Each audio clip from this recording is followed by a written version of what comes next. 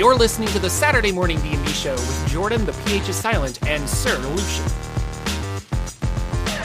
Hello, ladies and gentlemen. Welcome to a fabulous episode, a very special March episode of the Saturday Morning D&D Show. My name is Jordan, with a silent PH in the middle, and I am joined always by my wonderful co-host, Sir Lucian, over at Sir Lucian Gaming, who was not here last week. So, hello. I hope your house is more empty and you have more free time for games now.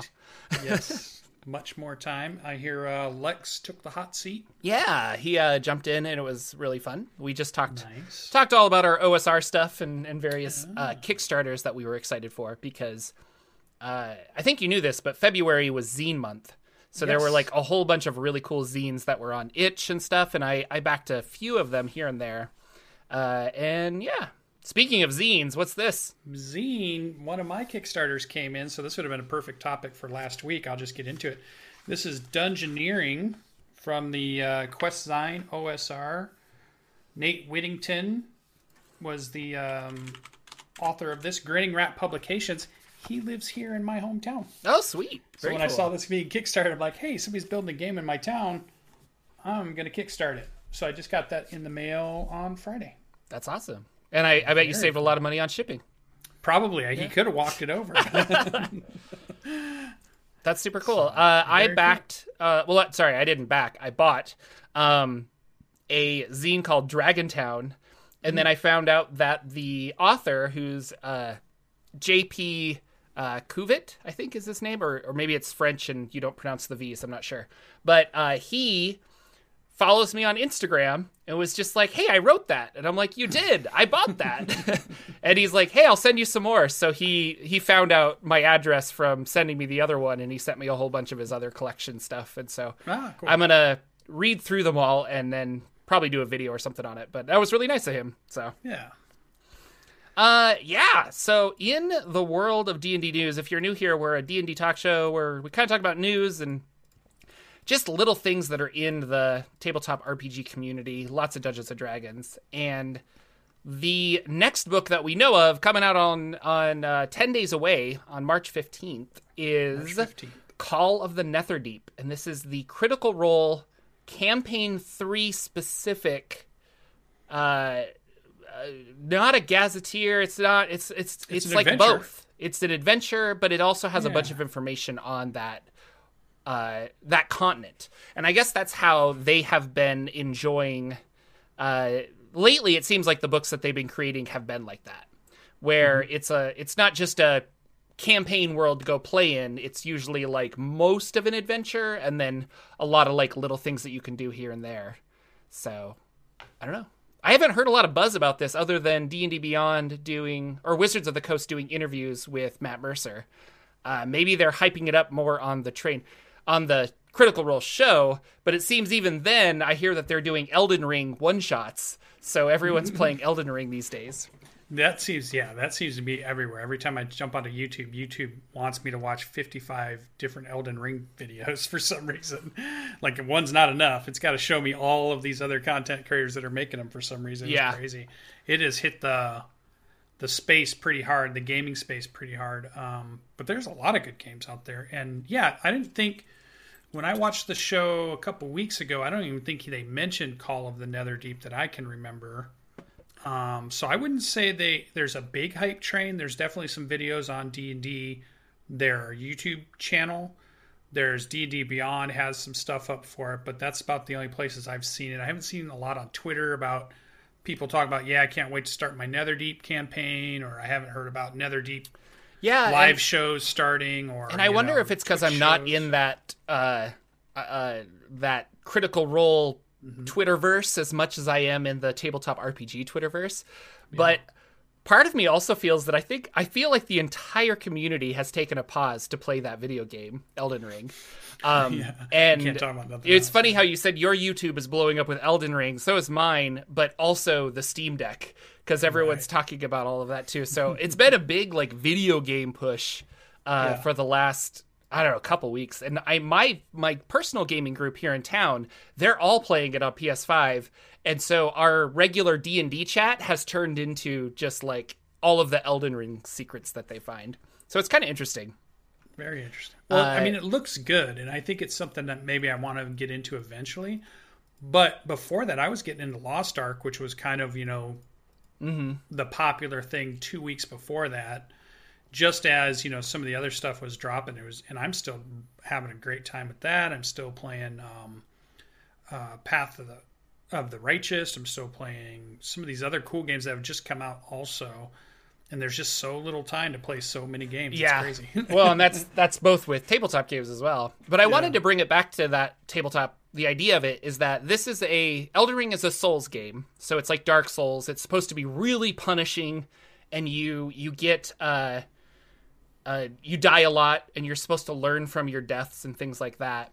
And Cody from Taking 20 had an interesting tweet where he was kind of, well, I shouldn't say criticizing, but he was comparing, like, people love this, like, gritty, dark, I can die at a whim kind of concept in a video game, but when you apply that to D&D, they get all upset because they die. And I chimed in saying, well, if you had a respawn system so that you didn't lose your character, maybe that gritty death would be more interesting as, like, how do I actually overcome this monster? And so it got me thinking. I know that there's a Dark Souls tabletop RPG that's based on 5e that's going to come out or has been released, or I think it'll be released soon. I saw Ted had a video on it on Nerd Immersion. But do you think that's viable? Like, do you think that you could have this repeated death kind of concept in a tabletop RPG, or I should say in a D&D kind of setting? I was just going to say, well, sure, it's called OSR. And there's a whole community that loves it and will play it, and they want to play 0 level funnels all day long and all night long. So they love the idea that their farmer dies or one of their guys makes it, but their other 3 didn't. Mm-hmm. I think when you added the caveat Dungeons and Dragons game, I think that pulls in the different, I want to be a superhero, or I put a lot of investment in a single character. Yeah. So there is where I think it falls if you can't play that character again. And I think Elden Ring would be the same way. If that character died and it just erased everything and said, okay, create your new character, I don't know if so many people would be, on board as much as they are with it. Being able to go back and try again, go back and try again, and go back and try again. Kind of the roguelike aspect, right? Where you see how far you can get, and then you die, you have to start over from the beginning. And I want to like those kind of video games, but I find that I don't. And a perfect example, I think, is I've talked about it before, but Caves of Qud, Caves of Qud. Caves of Qud. And you start a character, and I have never gotten past level 3. Maybe I got to level 4 once. Because ultimately I overextend because I'm kind of just exploring because it's an exploration game, but then you get punished for that, and then you have to start over. And then the world is randomly generated, so it's not like I can go back to that place that I know, very familiar kind of a thing. They've since then implemented a bunch of stuff where you can now have save checkpoints at settlements. And I started a new game with that concept, and I still have died a lot, but because of that checkpoint system, I'm now level 15 and really enjoying the game in a whole new level, a whole new way. And so I don't know, but I was wondering if, and then another person on Twitter was talking about, why don't we have save points in D&D? Did you ever consider that? And I was like, no, but that would be kind of cool to have that crystal that, I don't know, reincarnates you or regenerates you with all of your items or something. And at its heart, it is a game. Why don't we video gamify the experience? So that's my little thought for the day. Got me thinking all the Elden Ring stuff. Don't video gamify my tabletop game. You don't have to play my game. That's fine. So. But speaking of video games, Baldur's Gate 3 has a release date. It's not out. It was always in early access, right?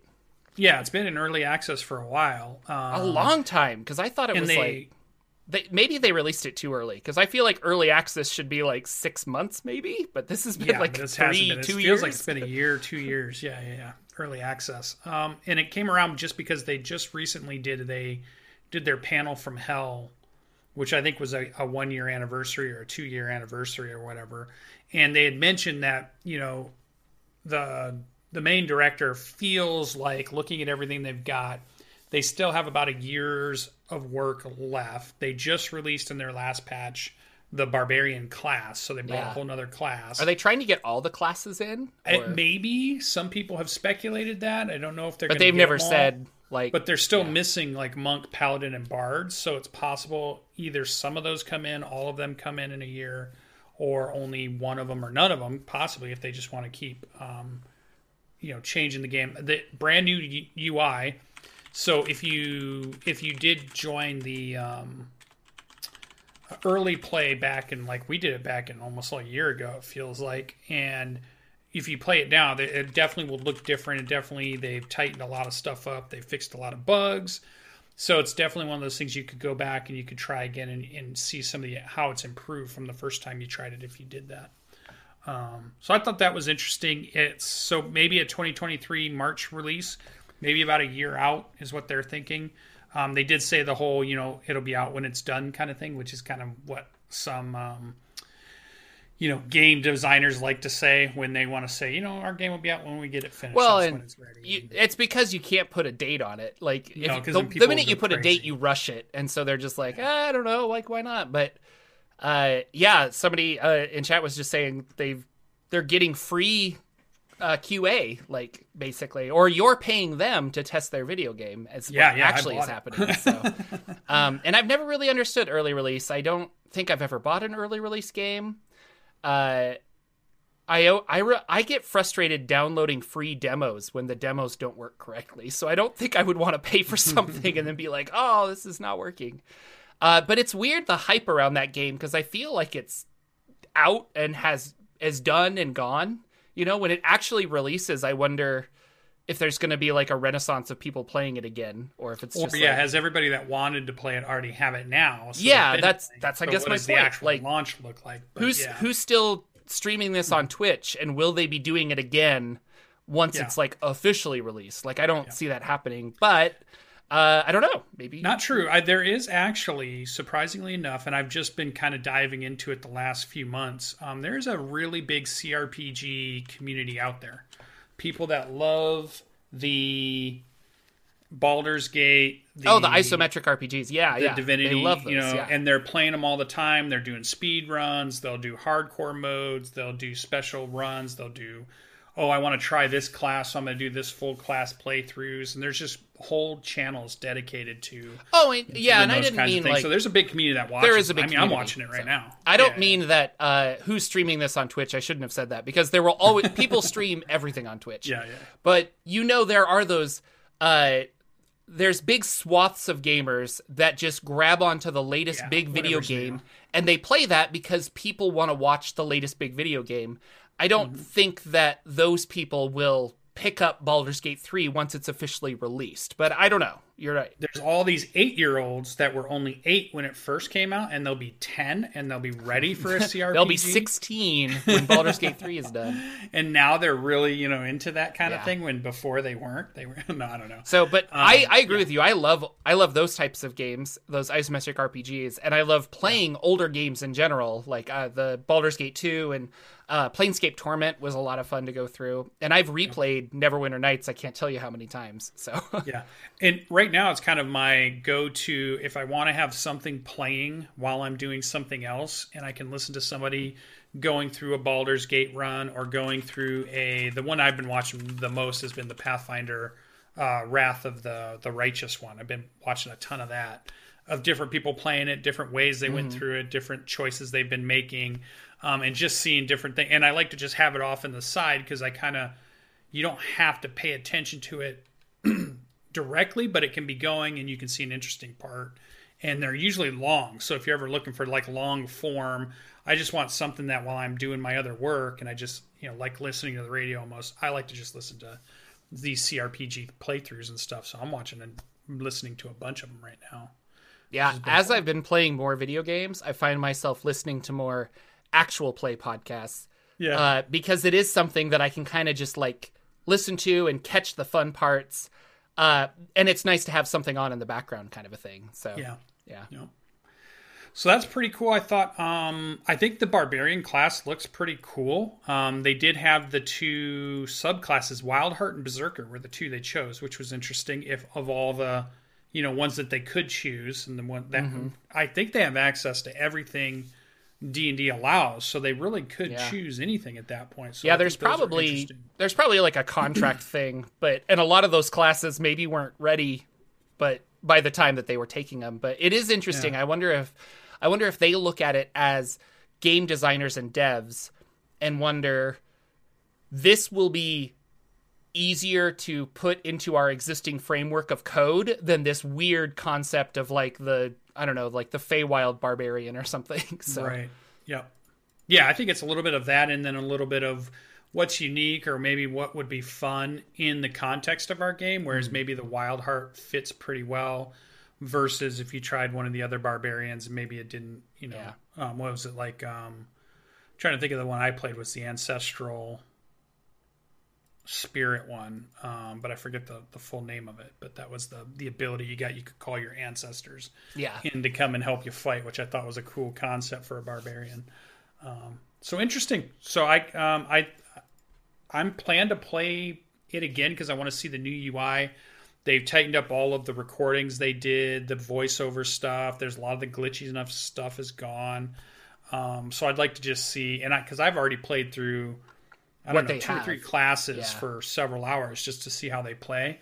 So it'd be fun to jump in and play some Barbarian too. What about the that other one that you were playing? What was that one called? Solasta? Have you done that still? Now, Solasta I haven't gotten back to because the Pathfinder Wrath of the Righteous has taken up more of my time. So it's like I want to go back to it, and I think they released some more DLC, and there's still a big group of people that like playing that one too. But the Pathfinder one, if you had to ask me which is the best one so far, I think it's that Pathfinder one. It inches ahead of Baldur's Gate 3 for me right now, and it's definitely ahead of Solasta, Divinity Original Sin, some of those other ones that have come out before.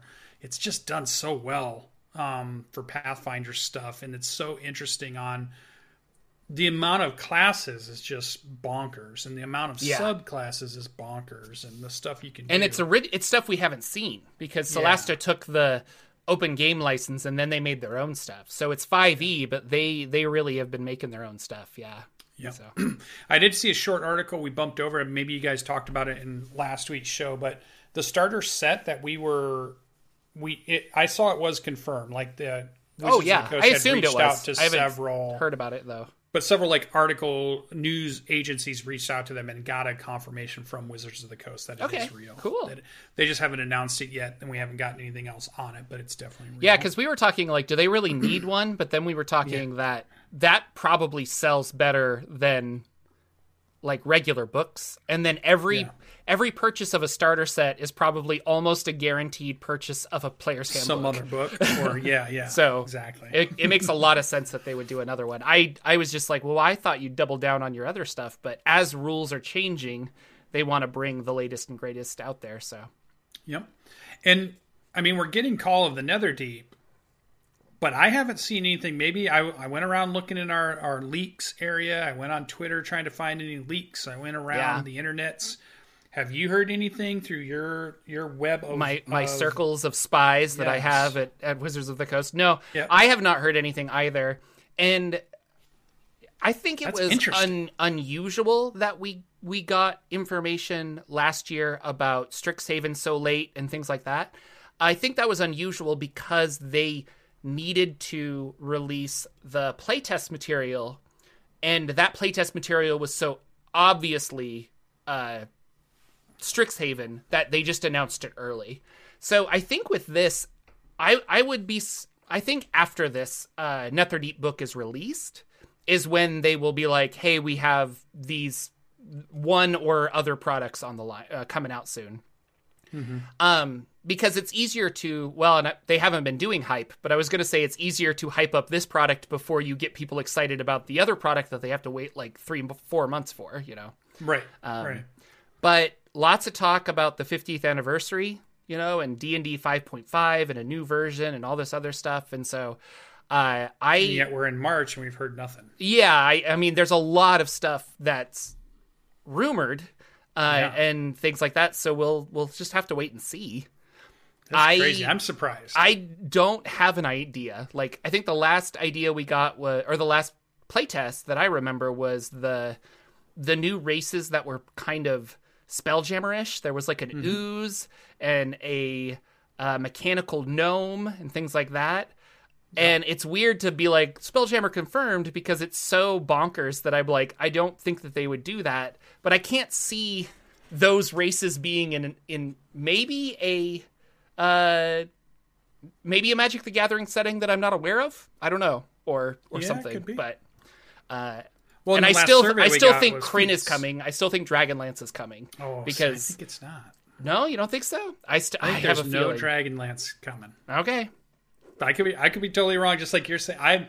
I'm convinced there's Starjammer coming, but I know there's a lot of people that are skeptical because obviously they've made it a meme and a joke this whole time. So it wouldn't. I mean, so most people are like, it won't surprise me if they never do it.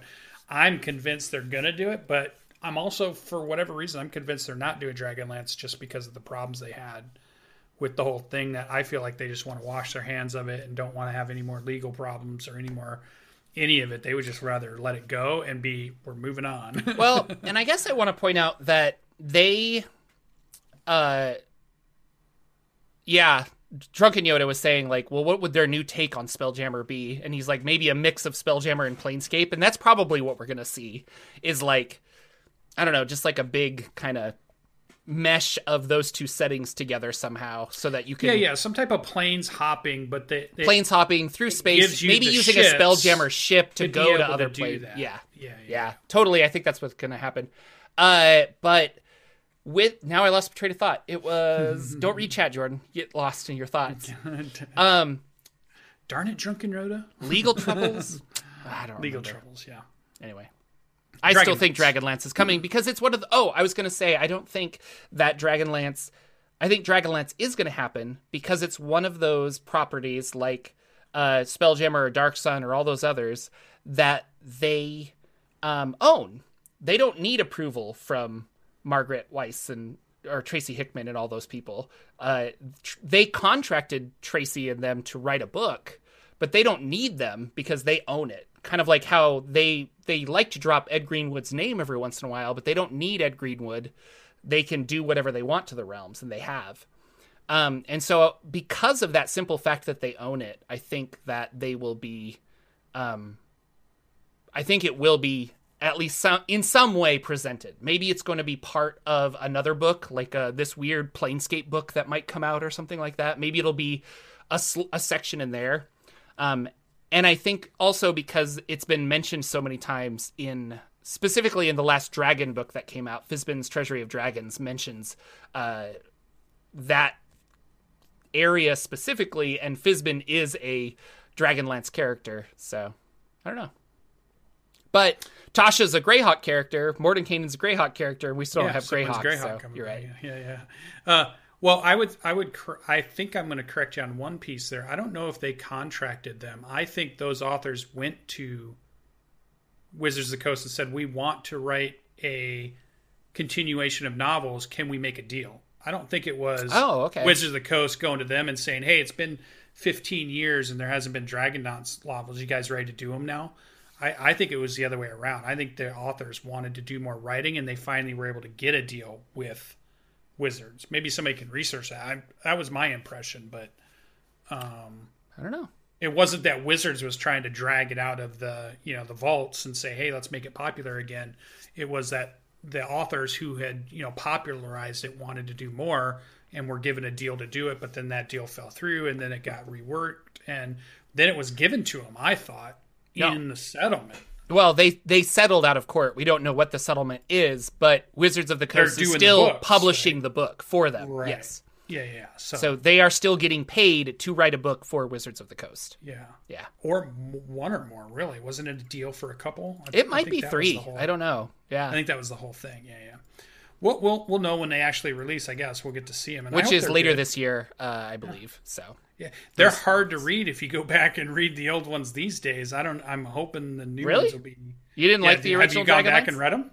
I've read the first one. Yeah, Dragons of Autumn Twilight or whatever. Yeah. Yeah, I felt like it felt like really old fantasy fiction to me, like it was back in the day when it was kind of just starting out, and it didn't feel like the refined George R.R. Martin, Brandon Sanderson, full on fantasy writers that we have these days. Well, different writing styles, I guess, for different people. Yeah. I don't know, because I like some of the older stuff, but I don't know. But there's a style to it, I guess. I guess so. Yeah, you're right. They're still in that. Yeah. I've been wanting to read Patrick Rothfuss because I hear those are really Everybody good. loves Patrick. But now that cat's out of the bag, I want to talk about Brandon Sanderson, who I have never read one of his novels. I have never read a Brandon Sanderson novel, and within 2 days, he started a Kickstarter for some secret novels that he wrote during the pandemic. Yeah, I've got the page up right now. Yeah, and within 2 days, he became the highest funded Kickstarter ever, and he still has like 27 days to go for this, and it's at 22 million as last I looked. So 98,000 backers right now, and I'm watching the thing spin. 98, 720, 721. Yeah. It's at 23,545 and 800. 545 and 900. Yeah. It's just going and going. And just like other Kickstarters we've seen, once it's in the news because it's the highest grossing whatever, like it's going to get more. Like it's just it's a snowball. It's going to snowball down a hill is what I'm trying to say. Mm-hmm. But man, for a novel, like, and I'm just like, is this Brandon Sanderson guy really this good? Like, I need to check out his novels, I guess, because I'm just like, what? But again, my friends are just like, you really do need to read some of his novels. They're super good. And so it's on my reading list now. I have not added any of his novels to he's on my list of things I want to dive into because he writes so many things. Yeah. But he's been on my radar all of a sudden this last year because when we started talking last year about you were making your adventure and I was starting to do a little bit of story writing and I was trying to figure out what that looked like or how that worked, he does a professorship at BYU or some school like that, college, teaches a class on fiction writing, fiction writing, and he puts them up on YouTube. So I was like, oh, and then it was like, oh, it dawned on me, he took over for Robert Jordan after, I love that series, and I'm like, and then I watched the show on Amazon, and so I was like, all these things just kept pointing me more and more back to Brandon, and I'm just like, oh, okay. A lot of my friends have read his books and they love them, and they can't wait for more of the series. And then it was funny listening to him talk because he's so prolific. Like he is like this machine of a writer, and you should go watch his video because he explains it probably better than me or Jordan ever would of those that haven't read his books yet. But he just pumps books out left and right. Well, and that was the thing I'll summarize the video, but you should go watch it. It's kind of fun. Where he introduces the Kickstarter, but basically he's like, so normally I am writing, but then a huge chunk of my time is to travel and promote my books and to go to conventions. But because of COVID, he's like home more, and he just got inspired to like write extra books, and he wrote a whole slew of extra books in the last 4 years. And I was like, I don't know. But if that's your only job, and I guess if it's also your passion. And so he was in a position where he was like, well, I guess I'll just write. But I'm blown away because I struggle with getting simple adventures written to put out into the world or to write for my home table. But I'm also working a 8 to 5 job trying to put food on my table for my family. So yeah, I don't know. But I don't know. I'm just blown away by that man's the ability to do that. Like, even if they're terrible books, which I doubt they are, to say I wrote 4 novels in 2 years is kind of like, okay, like that's crazy. Most people might write one novel in many years versus something like that. So he has definitely made me feel like, man, I should try to accomplish a little bit more. I could put a little more effort into stuff. I could try to finish something. I could start a million things. Can I finish anything? I'm inspired by it. I also have backed it. I got the e-file versions as one of the levels and the audio files. So if I can do either one when they finally do come out. He did put another video out that kind of talks a little bit about the first secret book, but I think I'm going to stay away from most of that stuff. I'm just going to be surprised. I'm going to read it from, scratch. I don't know much about it, and then I'll dive in. And I'm sure it's going to be great, and I'm sure it's fun. And I'm glad that, he's going to be this successful. He works really hard, and he seems to be a really, truly nice guy. Teaches college courses so other people can become writers if that becomes their passion. So, why not, have a great $23 million Kickstarter. I mean, he just got to work with Amazon as, a consultant on the Wheel of Time show. So, yeah, it's like good for him. And I'm glad that, it's working out for him. And maybe we'll get some shows off his books. Maybe that's what's going to be in the future. Yeah. I wonder how quickly we're going to create I think his world or universe is called Cosmere, if I'm not correct. Yeah, I believe so. Yeah. And I am like, well, when is this Cosmere tabletop RPG world going to come about? Or we're going to play it in the Cortex system, or Wizards is going to hire him to make a supplement book of Cosmere. And so, but yeah, I don't know. It's crazy. I thought that was pretty cool. And it just came out of the blue, just kind of out of nowhere, which was fun. And I subscribed to his channel. I don't know. I want to say about 3 months ago. So I keep watching his videos that he pops up, and he does a podcast with another author. And while he's doing it, he's signing books. This guy is a machine at signing books, right? He is they're bringing stacks in, and he's just going through them. And they do like an hour-long podcast because while he's signing, he's talking to the other author, and they're just going over maybe shows they watched or stories they're thinking about or just whatever's going on. And it's funny to watch that. And those are the ones that were popping up. And then all of a sudden this one pops up. He says, I have to come clean. He plays the whole joke of, he's done something terrible. And I was like, oh no, what did Brandon do? Now I'm going to have to hate Brandon. Is that what's going to happen? I was like, oh God, thank God it wasn't that. So yeah, cool. It's really cool. I think that's awesome. And I hope, I just like how these $1 million Kickstarters for tabletop RPG stuff started flooding Kickstarter. I'm now wondering how many fantasy authors are going to flood Kickstarter with their hey, you could like get my book and use the same format as him because it was so successful. But we'll see. I mean, he had a lot of clout behind him to start this. He wasn't a nobody, obviously. Yeah, definitely the power of somebody who is famous then to decide to do like a Kickstarter has ginormous potential, right? Because I mean, at this point, like most of the things we see, there might be 10,000 backers, or maybe you've got 6 or 1,000 backers, 500 backers. Like, there's lots of people that have successful. like they have like $1,000 Kickstarter or a $500 Kickstarter, and you get like your 85 backers, and you're good. You're good to go. But we don't see a lot of those. Almost 100,000 people ready to back. So when you have that kind of, it'd be like, I guess, like a big movie star or a big musician or somebody just, like if Taylor Swift said, "Hey guys, I want to kickstart my next album or something." Yeah. The amount of fans they have to bring to the table could just and I like that. They put the power back into the artist, back into the fans and the artist, and get rid of all these other. We don't need middlemen to tell us what kind of music to make and stuff. So that's right, middlemen, get out of there. Get out of here! What are you doing? You're in the middle. It's so annoying. You're in the middle.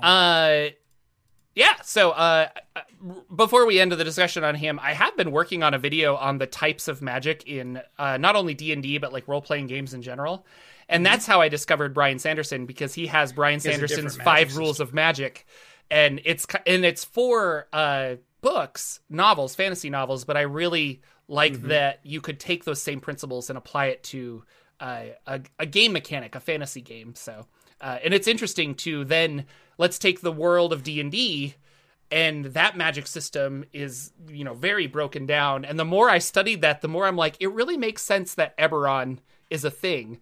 Because casting a fireball is the same every single time. It's a very repeatable experiment. And if you had something that was that repeatable and that like I can do this consistently the same way every single time, it would become industrialized, which is what Eberron is. And so I was like, I have a lot more respect for Eberron, and it's not just kind of and we have this other campaign setting. It really does fit the rules of D&D a lot better than you would think. So, yeah, and I think as a dungeon master, you can benefit from listening to how he creates books, structures stories, thinks about stories and characters and plots, because that's kind of what we're doing in our games for our players. And it's useful to have some of the knowledge that the writer has to be able to go back to your campaign that you're building and maybe really make a really cool story. So he's kind of relevant for what we do too, not just being, a fantasy author, but also can be a lot of his points are things that we can bring into our games and, have fun with our players and our stories that are being told. So. And I incorrectly said Brian Sanderson. Sorry, Brandon Sanderson. Brandon. Got my B names mixed up. Yeah, what else do you want to talk about? Well, I did have Pathfinder news. A little bit of it was Inevitable Excess is the new DLC out for Wrath of the Righteous. So that just came out. It's an story extension, which leads you a little bit deeper into the story. One thing that most people are saying they like about it is in the original game, when you play all the way through it, you get your mythic path, which is this like super crazy powered thing that you can become and choose throughout the game. But you get it at the very end, just before you're about to do like the last battle. You do the last battle and then you're done, right? So you didn't get a lot of time to use this mythic ability, angel or demon or necromancer or whatever it was that you chose. And so this adventure allows you to play a little bit more in with those powers and see what those abilities can do and see the kinds of high powered craziness you can get up to. So I thought that was kind of cool. Big patch came out to fix a bunch of stuff. I'm still loving it and going through it. I'm still in the beginning areas, but building characters and taking them through and see how they are. Like, how does a cavalier do it? How does a druid do it? How does a how does a bard play through this? And it's just fun going through and seeing the different combinations and things that you can do. And then for the tabletop version, I went and looked out. Right now, the big thing out is Lost Mammoth Valley, which is their next adventure path. It's the second of the third in a series, so there's going to be 3 of those. There's a bunch of Pathfinder Society adventures getting released this month, and they're doing a big build-up in March of just adventures and those kinds of books. And then I believe in April or May is when their next big book comes out, which is the Dead... Book of the Dead, I believe, is the next big one that they have coming out, which is super cool. I was excited because we were talking about computer games, and it's related to Dungeons and Dragons because it's Tiny Tina's Wonderlands, and they're doing a Dungeons and Dragons themed with guns. It's a Dungeons and Dragons themed Borderlands expansion, right? Yeah. And she's running a adventure, and the players are playing it. That's kind of the meta story that's going around it. But then you get to go in and you get to actually play this cool, fun game. That releases on March 24th, so I'm looking super forward to that. So that was the big thing. And then I saw when I was just clicking around, did you watch the Dragon Prince Netflix show? Yeah, so that was created by the Avatar: The Last Airbender people, I think. I believe so. I was watching it. I didn't finish it. So I think I got halfway through it, maybe. I don't know. Like season 1. I don't know if there's multiple seasons. I didn't get very far. Mostly because I just don't watch a lot of TV. And now my TV is taken up with Sesame Street. But I did like what I saw. It was a fun world. I liked that the elves had just less fingers than normal. But Fandom, which is, they own D&D Beyond. They're releasing the game they've been working on for a while, right? Yeah. So it's coming out, and it's called Tales of Xadia, and it is a tabletop version of that game built on what they're calling the Cortex system. I haven't played or seen what the Cortex system is. And they're going to have on the D&D Beyond website, they're going to have the rules and character creator, I believe. Yeah. So you'll be able to get to see so they're going to fully integrate it into their online stuff, but it is a tabletop game that you can just play. And I think Fandom bought Cortex. So Cortex was a system that was out there. And I'm going to compare it to a Monty Cook game, but only in this aspect, is that it is kind of like the Cypher system in that it is a game that is trying to cover a bunch of different genres. So that makes sense. It is not like, this is not the Dragon Prince game. It is the generic Cortex game that they are putting the Dragon Prince hat on to make it Dragon Prince. So it's got a flavor of this Netflix show. But I hear Cortex is okay. It kind of reminds me of, I've read the rules briefly, but it kind of reminds me of the cinematic universe system, which is commonly referred to on the internet as the Uni system and was really popular in the 90s.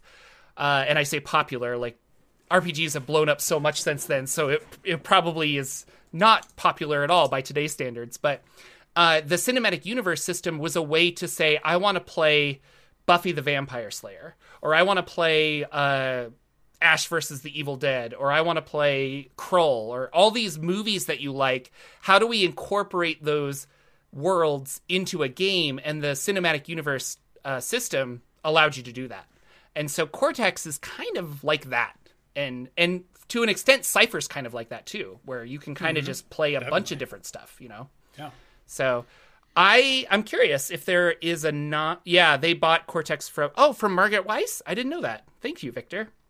So apparently Margaret Weis Productions created Cortex and they sold it. So RPG DMC, we would have to look. I think it is a dice pool system, but I can't remember off the top of my head. Anyway, I know fandom is very excited about this because they want to buy license other properties and then create not only, you know, here's the Dragon Prince, but then you could go to that website and do a drop down box because it's literally the same game of putting a different thing. And then I could play Futurama or, you know, Simpsons or whatever license thing they get. And then you could play games in that world. So it's a bold strategy, Cotton. We'll see if it pays off.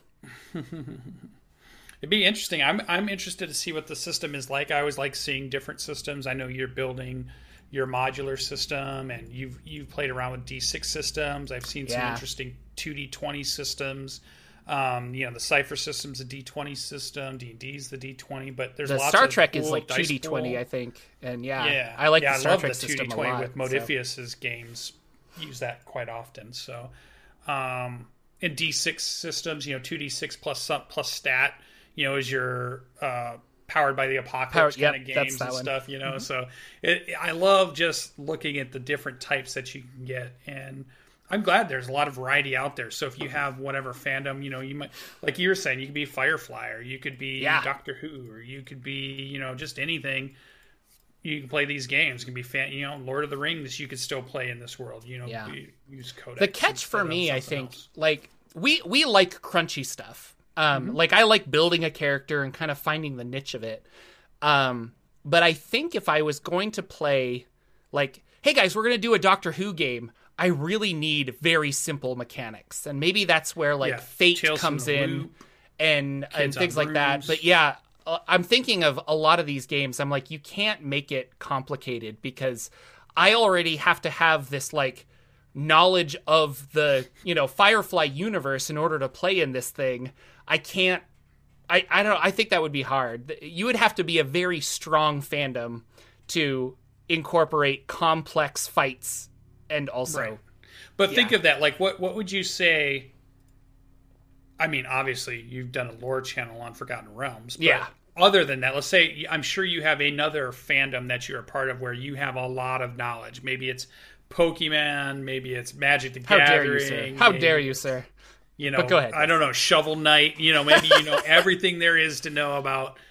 I know, because I know you get into some games that you dive right into, and it's probably one of the Nintendo games or the stuff you've been playing on Switch where you would all of a sudden say, all right, I can run a Breath of the Wild Zelda game because I just played 900 hours of Breath of the Wild. I know I can play this world. So, and if you have a system that can be so configurable, it doesn't matter what you want to do. It's there and ready for you to use. And you're that fan. Like me, it's Aliens, or, you know, it's me, Starship Troopers, or, you know, for that sci-fi stuff. And if it's fantasy stuff, I mean, I love George R. R. Martin. I'd love, you know, I could do a Game of Thrones and know a lot about the different factions and the themes of those kinds of stories. I think would be really good. So it's hard to build a generic system or whatever. And one of the things, if you go to cortexrpg.com, one of their one of their advertisements of this game is that not only are you building an RPG world, but you're also building characters and kind of the system. So like you're taking this system and kind of making it work in different ways. if I had a bunch of my RPG like nerd friends who were all about that, I would love to sit down and be like, we're going to create not only a world together, not only characters, but like how the mechanics are going to work. Like, how do you want Magic to work in this world? That would be really interesting. Unfortunately, I don't see that as a huge marketable thing, because oftentimes I'm struggling to get players at the table to be like, okay, guys, yes, no, that's a D12, roll the D20. I know they look similar, so it's kind of like, And honestly, like, yeah, like you have those really weird, complicated games. Like, I still struggle with Invisible Sun to find people to play that, and so I don't know. It's kind of. But if you get, like you said, the big nerds, you get like the Lex together. You get Ted. You're sitting around in a conference like room the people that like Gen game Con design. They would be all about it for sure. Yeah, and then all of a sudden you could sink a lot of time into it for sure. Yeah. So those are the things I thought that was cool. I felt like it was a D&D light news cycle at the moment, even though we have a book coming out March, in 10 days. And we're waiting to see what the very next big hype thing will be. But I thought it was a good month, or starting to a month, of gaming news in general, even if it wasn't relative to Dungeons & Dragons itself. It feels like it's things are picking up, things are getting, there's lots of stuff to explore and try out depending on what your tastes are and what you like to play and what you like to do. So I was excited. Yeah. I am excited. He's excited, guys. I wanted to briefly mention, because I always have to talk about Dungeon Crawl Classics, that Dungeon Crawl Classics 100, which is the adventures that Goodman Games have released, are in sequential order. The adventures are not meant to be played in order, but every time they release a new one, they add a number to it. And this includes their old D&D 3.5 stuff. So D&D 3.5, when they first started, they were making adventures that way. And I think it was around the 60s that they started releasing Dungeon Crawl Classics adventures modules. And then the numbers just kind of kept going. Well, Dungeon Crawl Classics 100 is this huge adventure that they've been working on. It's called The Music of the Spheres is Chaos. And it's got some really cool, like, design things where there is a spinning wheel dungeon. So, like, while you're playing, you're going to have a physical prop wheel that you get to move around the table that's going to alter the dungeon or the story. So it's meant to be very replayable, like over and over is kind of the idea. And it looks really fun. Like, it looks really cool. That is currently in Kickstarter. It's got 6 days to go. I haven't really been talking about it, but they've raised $175,000, and I'm excited for it, so I backed it I think it's like a 55 level is what I did. So I'm going to get the box set and the PDFs, but they've got dice and all kinds of crazy stuff going on. Again, if you like DCC, I think this would be a really cool addition. So, and who doesn't like DCC? It's pretty fun. Some people. And then I still haven't been playing games. It's been so sad. I keep pinging people. I think DM Nathan is going to finish his campaign soon, and then we're going to start another one, but it might not be till April. So I'm going to have another month of like no games. And then my poor Dungeon Crawl Classics game people, they have been traveling and doing other stuff. And then people have been sick, and then they've been doing theater rehearsal. So we're not meeting this week, maybe next week, but I can never know. But we did announce this on the show last week that you weren't here for. The Rod of Seven Parts Banana Bunch is going to get back together. Back together. Yeah. So that is going to happen in May-ish, we think. And I'm going to start running those on probably Wednesday nights, and Ted will stream it again, and I'll release it as a podcast. So I've been plotting that, which I think is going to be a little fun. Well, and realize for dungeon masters all around the world, I believe, well, I guess in our area, USA, this is the time where spring is moving into summer. People start doing lots of things outdoors, traveling, and they have a lot more options to do stuff. Yeah. So game nights kind of can suffer sometimes during the summer months of, we're going camping, or we're going on this trip, or we decided if you're running a game on a weekend, that is the worst time because everyone's like, oh, actually I'm going camping, or, oh, I'm doing this.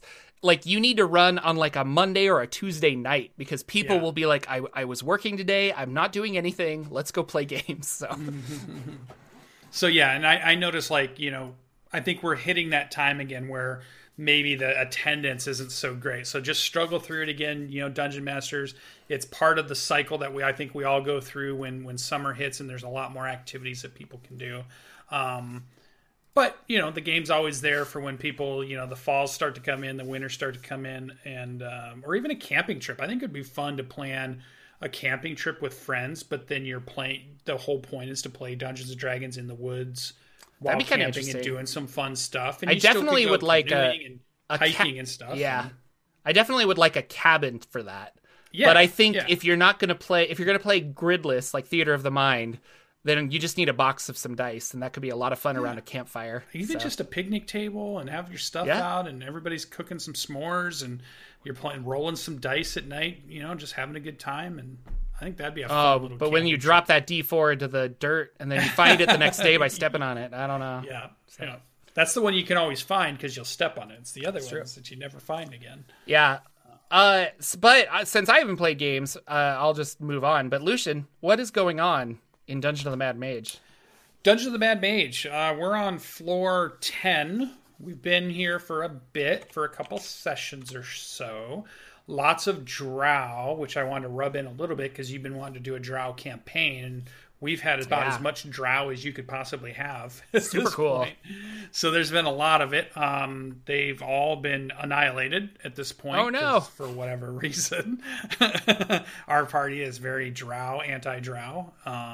Although I think we did find a couple of drow we let go that were maybe just like in the wrong place at the wrong time. But then the bad faction was there and we're taking out the bad faction. We did rescue, spoilers, we knew if you come to this show, you can get a little bit of spoilers.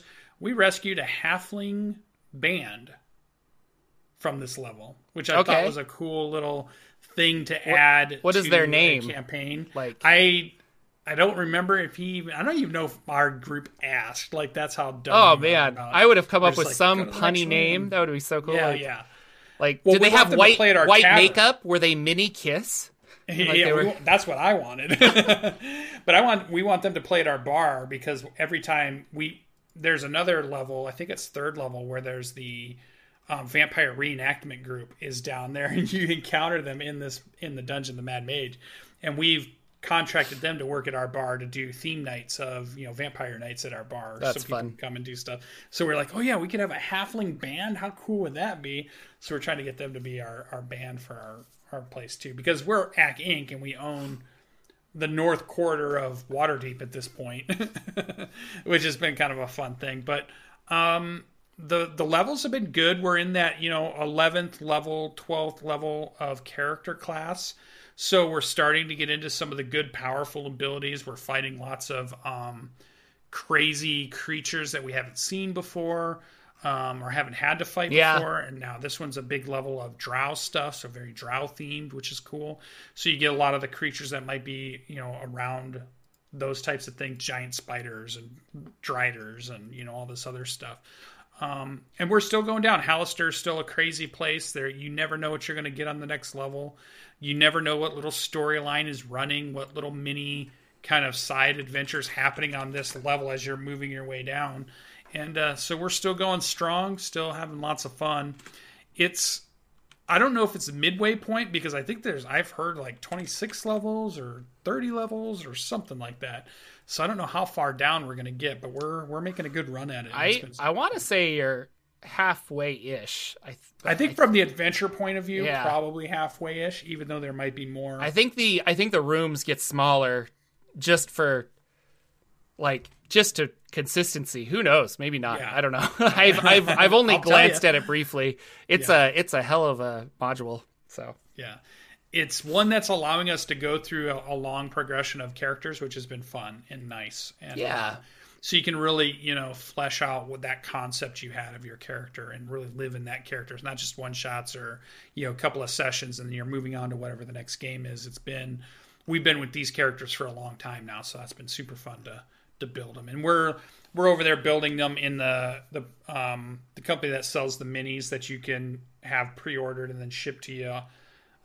Hero Forge, yeah. Hero Forge. So we've got like serious full Hero Forged out miniatures and stuff. That's awesome. Make them look really good, and that's my new go-to place when after I design a character on paper. I go there and then I start doing its physical features. So then I have a better idea of being like, oh yeah, he's got like a satchel on his side and like a dagger and like dark skin and but white beard, just so that, cause I'm really bad at describing my character. People are like, okay, you got a character. I was like, yeah, I don't know. I guess he's handsome. Well, I don't know. Like he's loud. He's loud. He's bombacious. Yeah. So I think that's been super fun. I'm looking forward to it. It's on Tuesday nights. It's still on Danimal's channel. Our digital dungeon master from Down Under, our Australian dungeon master, which has been super fun. And I'm still getting a huge itch to run a game. Yeah. I really, really, really want to run a game. I'm really into Pathfinder 2e stuff at the moment and looking at the stuff. I really wish Nexus was up and ready to go for their character creator and stuff. They've got their rules set up and they've got their compendium stuff. Well, have you tried in Roll20? But they haven't. Yeah, I should go look. You should go look. You like Roll20. You should try it out. I love Roll20. Yeah. Oh, and yeah, Roll20. There's probably not a character creator, but I bet you could get the basic rules, and then you could see how it connects together. So they might have a character. And it's D&D. It's not, but it is. Like you're overthinking this. You need to just go in and do it. So. Yes, I agree. But speaking of character creation, we've been talking on the Discord a lot about Worlds Without Number, which is a really cool RPG. Oh, yeah. And then I was thinking that a fun live stream would be like, let's just make a character using this system that I'm not familiar with, Yes. And then like through the live stream, you can just chat and kind of stumble through it. So I was thinking about doing a Worlds Without Number character and just create one and be like, I don't know, like how do we do that? I was thinking that's a great show idea where you pick different systems and you just do hey, let's just create a character and see what it kind of looks like and see what we can figure out in any of these systems. And then the show would just be what system will we do next would be the next show. Let's try a Cypher character. Or, I heard this Cortex. No, I like that. I think that would be kind of fun. Cortex one would be cool. Nathan has a really good... He wants to know if Danimal, when he's DMing, when you cast Control Water, does it swirl the other way because of the hemisphere? We did ask him that. Oh, did you? He says yes. Yes, absolutely. Yes, it does. It swirls like I like to call the non-American way. Yeah, so. He actually has a bigger explanation for it, and I know it's because he gets the question so much from people Australian, and he's like, actually... The thing that controls it the most is the shape of the drainage, but if all things are equal, is the way he explains it, it does go the other way. Let's go into the Coriolis effect. I would like to... Now I want to build a water mage called Coriolis. That would be fun. Yeah. So he does go into it quite a bit, so it's always funny. I love it. Awesome. Yeah, do it. Let's do a show where we just build characters. I think it'd be fun, especially with people who kind of like it would be really good if you had some people that knew the system well in the chat with you, plus people that don't know it or just interested in it, plus you're just coming to it and you're like, okay, I want to pick this, and then you're like, oh, does that work? And then chat could be like, oh, no, this is how that thing works. And you're like, oh, okay, that makes more sense. I'll pick this point for that thing, or I'll do this thing for that. I think it'd be a really fun show. It would also be really good to... or another idea that I think people would get out of this is to see how confusing or how well written the instructions for character creation are. Because you're looking at it, you're like, what's step one? I can't even find it. I don't know what I'm supposed to be doing. Am I and so rather than having someone walk you through it, it would be interesting to see how well the text is written. So, or I could play Coriolis. I get you, Victor. It's okay. Yep. Sorry, chat. I think it'd be super fun. I think I'd be all aboard. I'd be on board for a show like that, or even a live stream get together to do something like that, and we just knock out some characters and stuff. That'd be fun. Okay. Well, tonight maybe when my my baby goes to sleep, I'll try to do a world building or a character building stream or something. So you guys can watch out for that. We'll see. I'm gonna play Lost Ark. Or I'll play video games again. That's the bad. I need to write scripts. I got to make more videos. I think that's our show, though. Anything else you want to talk about? I want to talk about everything, but this is a big day. It is. Let me check the temperature because in Michigan it has been super cold, so we've not gotten to do anything. Michigan, and it is currently outside 58 degrees. I'm going outside, buddy. Spring is happening. DM's day was yesterday, but go tell your DM that they're awesome. I told my DM today, there's a bunch of sales on Drive-Thru RPG. There's a humble bundle sale, lots of stuff going on, so go check those out. For sure. And I think that's it. We'll be back next week. We got 10 days to wait. So Jordan, it's first of the month. Got our siren. So funny. I'm muting everything. Take us away. All right. So we'll be back next week with another episode of the Saturday Morning D&D Show. Thank you guys so much for watching, and take care.